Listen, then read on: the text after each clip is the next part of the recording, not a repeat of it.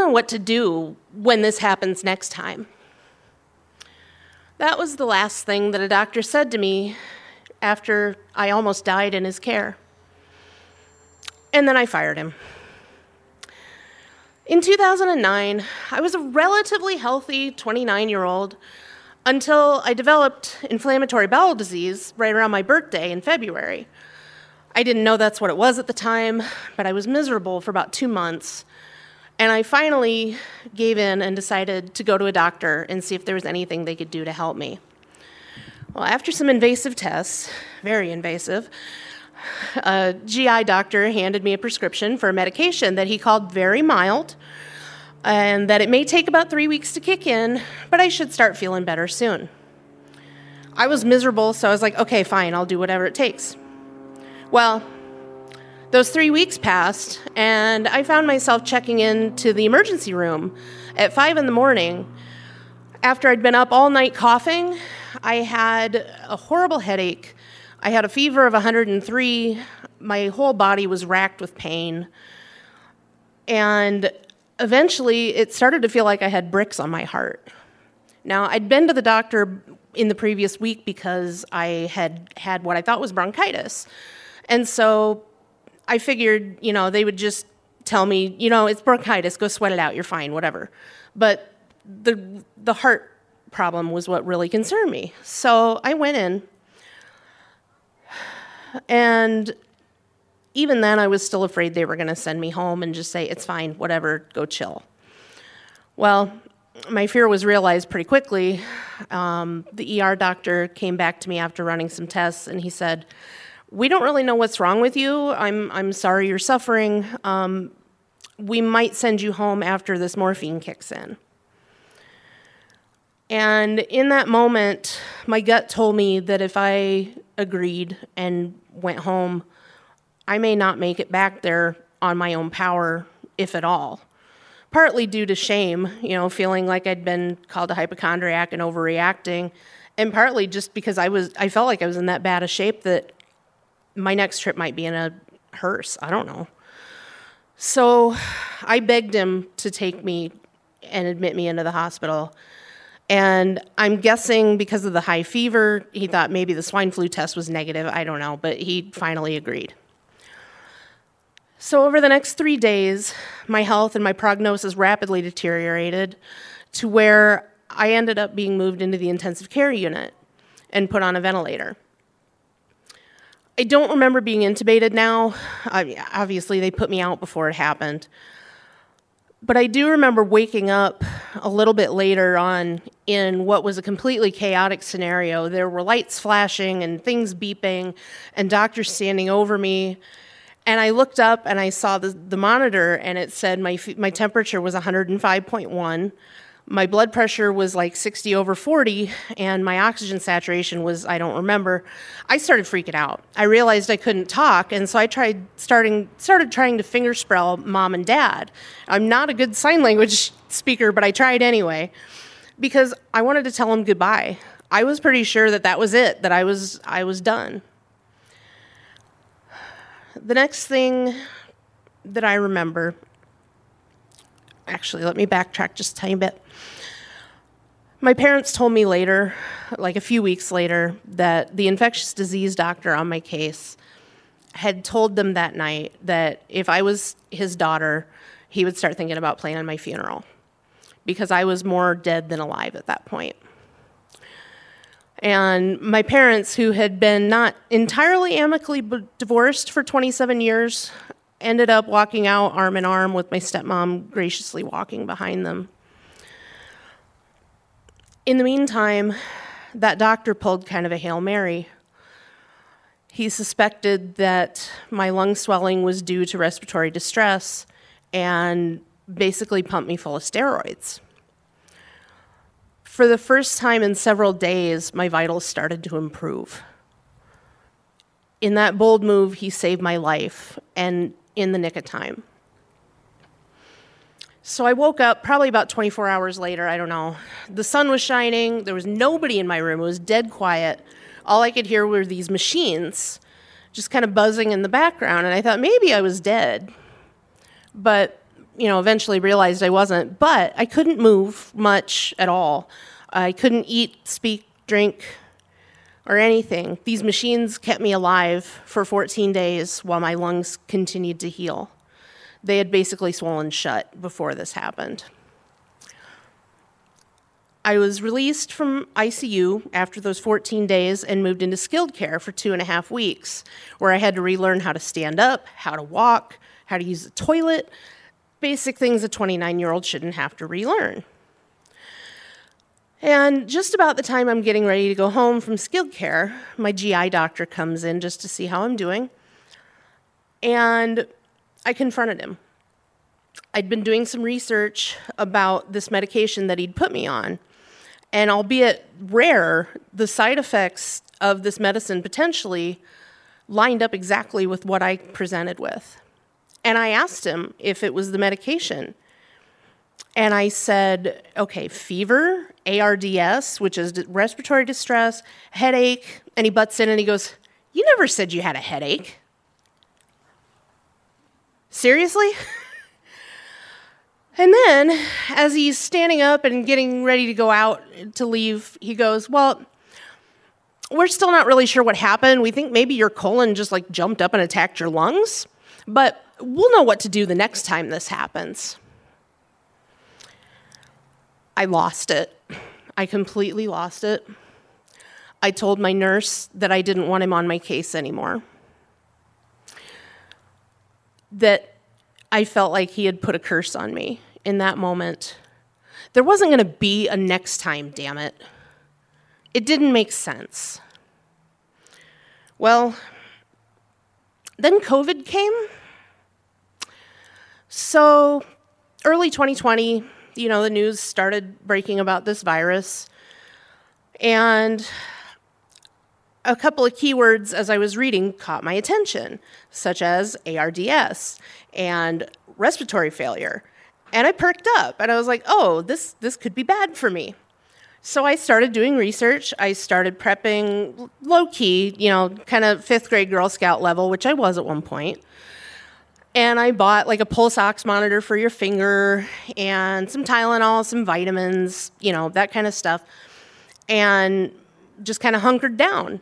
And my mother and I lived together, and we both took every precaution that we could.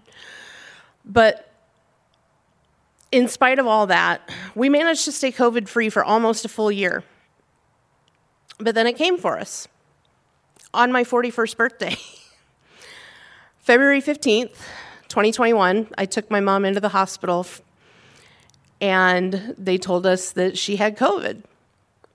She ended up only being in for 2 days, miraculously. But the day after she came back home, my test came back positive, which I wasn't surprised at that point because I didn't feel very good. And I started to think about the possibilities of what might happen. Started checking my pulse ox with that monitor I bought last year, drank lots of water, rested, but I just kept feeling worse and worse. Well, Friday, the wheels just came off. I felt horrible all day. And I wanted to maybe go to the ER, but I didn't want to jump the gun. I didn't want him to think I was overreacting. I didn't want to be a hypochondriac. So I waited because I remembered when my mom came home, they told me if she gets below 88% oxygen, you need to bring her back in. Well, I wasn't at 88% yet, so I was like, okay, I'm fine, just chill, whatever. Well, around 11:30 Friday night, I got up because I was just at my breaking point and things weren't getting better. It was just getting worse. And I checked my pulse ox again, and sure enough, I was at 88%. So I knew what I had to do. It was go time. So I grabbed a pair of pants, and I grabbed this T-shirt off my floor that seemed appropriate. It's the Raygun 2020 Memories T-shirt. You may have seen it. Has a raging dumpster fire on the front. I have a sick sense of humor, but it gets me through stuff. So my partner and I told my mom that he was taking me to the hospital, and I quickly gave our Chihuahua Lola a snuggle because I sincerely wondered if it was going to be the last time. And as we walked out and got into the car right around midnight Saturday morning, I knew my mission, and it was to save my own life. About 15 minutes later, after the drive into Mercy downtown, we checked in at the emergency room, and I told him, I'm Jessica Severe. I recently tested positive for COVID. My O2 was at 88% when we left the house. I have a history of ARDS, and I'm scared. That last part, I'm scared. First, I couldn't believe it came out of my mouth. But that vulnerability gave me power in that moment. And I had an EMT immediately take me off into a triage room, set me up with oxygen, had me sit for a couple hours just to sit and rest. About 3 o'clock, he comes in and he goes, "Can you walk over to the exam room over there? It's about 20 feet. And I was like, yeah, I think so. So I got up and, carefully walked over there, sat back down, and my O2 was at 80%. And I started to realize I'm not doing too good here. And a doctor walks in after that, and I explain my situation. I tell her my medical history, that I have COVID, and that the last time I had respiratory failure, they gave me steroids. And she kind of snapped into gear. She ran a couple tests. She walked out. She came back, and she had a vial of steroids. And I was like, what? I felt like somebody actually took me seriously and listened to my own knowledge of my medical history to say, hey, this worked before. I don't know what your protocol is, but maybe try it. And turns out that's actually what they use. So that was cool. Anyway, I could write a book about what ended up being a 12-day staycation in Mercy downtown. And I might someday, I don't know. But I got to tell you this, at least before I go. If you ever have to be admitted to Mercy downtown, try to at least stick around for Monday lunch if you can. Because they have a brisket special. Pardon the pun, it is not to die for, but it's really good. So just trust me on this. And also, there's a whole nother thing about lemon fluff. That could be another 20-minute story. It's divine. I'm probably going to get a tattoo of it pretty soon. I'm not joking. If you know anybody, call me. So anyway, I had a doctor come in later on in the week, and he told me if I hadn't come in when I had, and if I had just tried to sleep it off that night, I may not have woken up the next morning. I was in that bad a shape when I came in, and I got there in the nick of time because I trusted myself. And I trusted them to take excellent, aggressive, proper care of me. And then Saturday night, this was a week into my stay. I had this wonderful nurse that we'd been chatting, and she came in about 10:30 that night to check on me, and she just kind of had an aside, and she goes, the nurses, we fight over who gets to treat you. And I was like, what? Like, not it? And she's like, no, we like you. You're cool. And she goes, and you've pretty much beaten this at this point. You're a success story. We don't get a whole lot of those lately. That statement still clearly chokes me up because, wow, we don't get a whole lot of success stories lately. Wow. So anyway, Monday morning comes, and they are talking about dismissing me, that I might be ready to go home. And I was like, whoa, okay, cool. But they needed to send somebody to do this walking test, because I hadn't walked anywhere really in like 2 weeks, but the bathroom.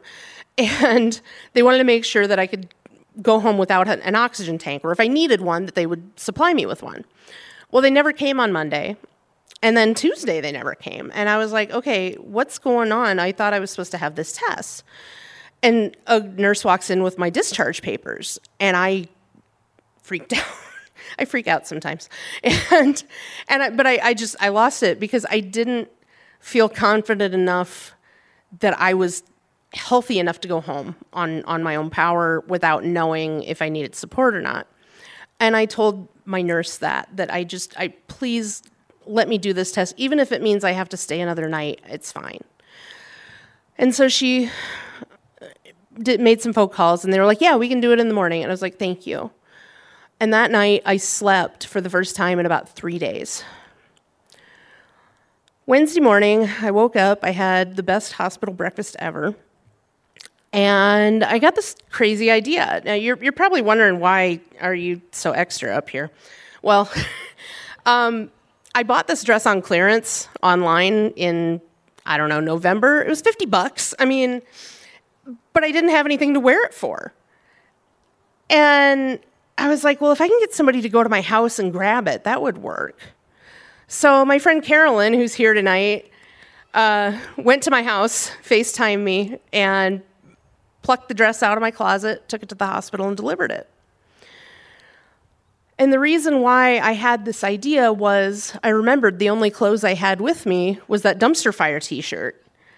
And, you know, dumpster fires are kind of my meme, like my personal meme, but still, this dumpster fire had been extinguished pretty successfully. I beat COVID. And I, thank you.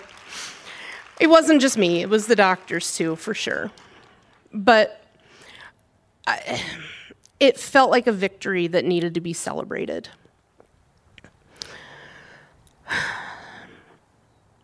That day that doctor told me, well, we'll know what to do when this happens next time.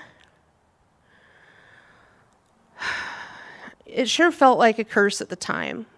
But you know what? I did know. And God forbid it ever happens again, but I'll know again. Thank you.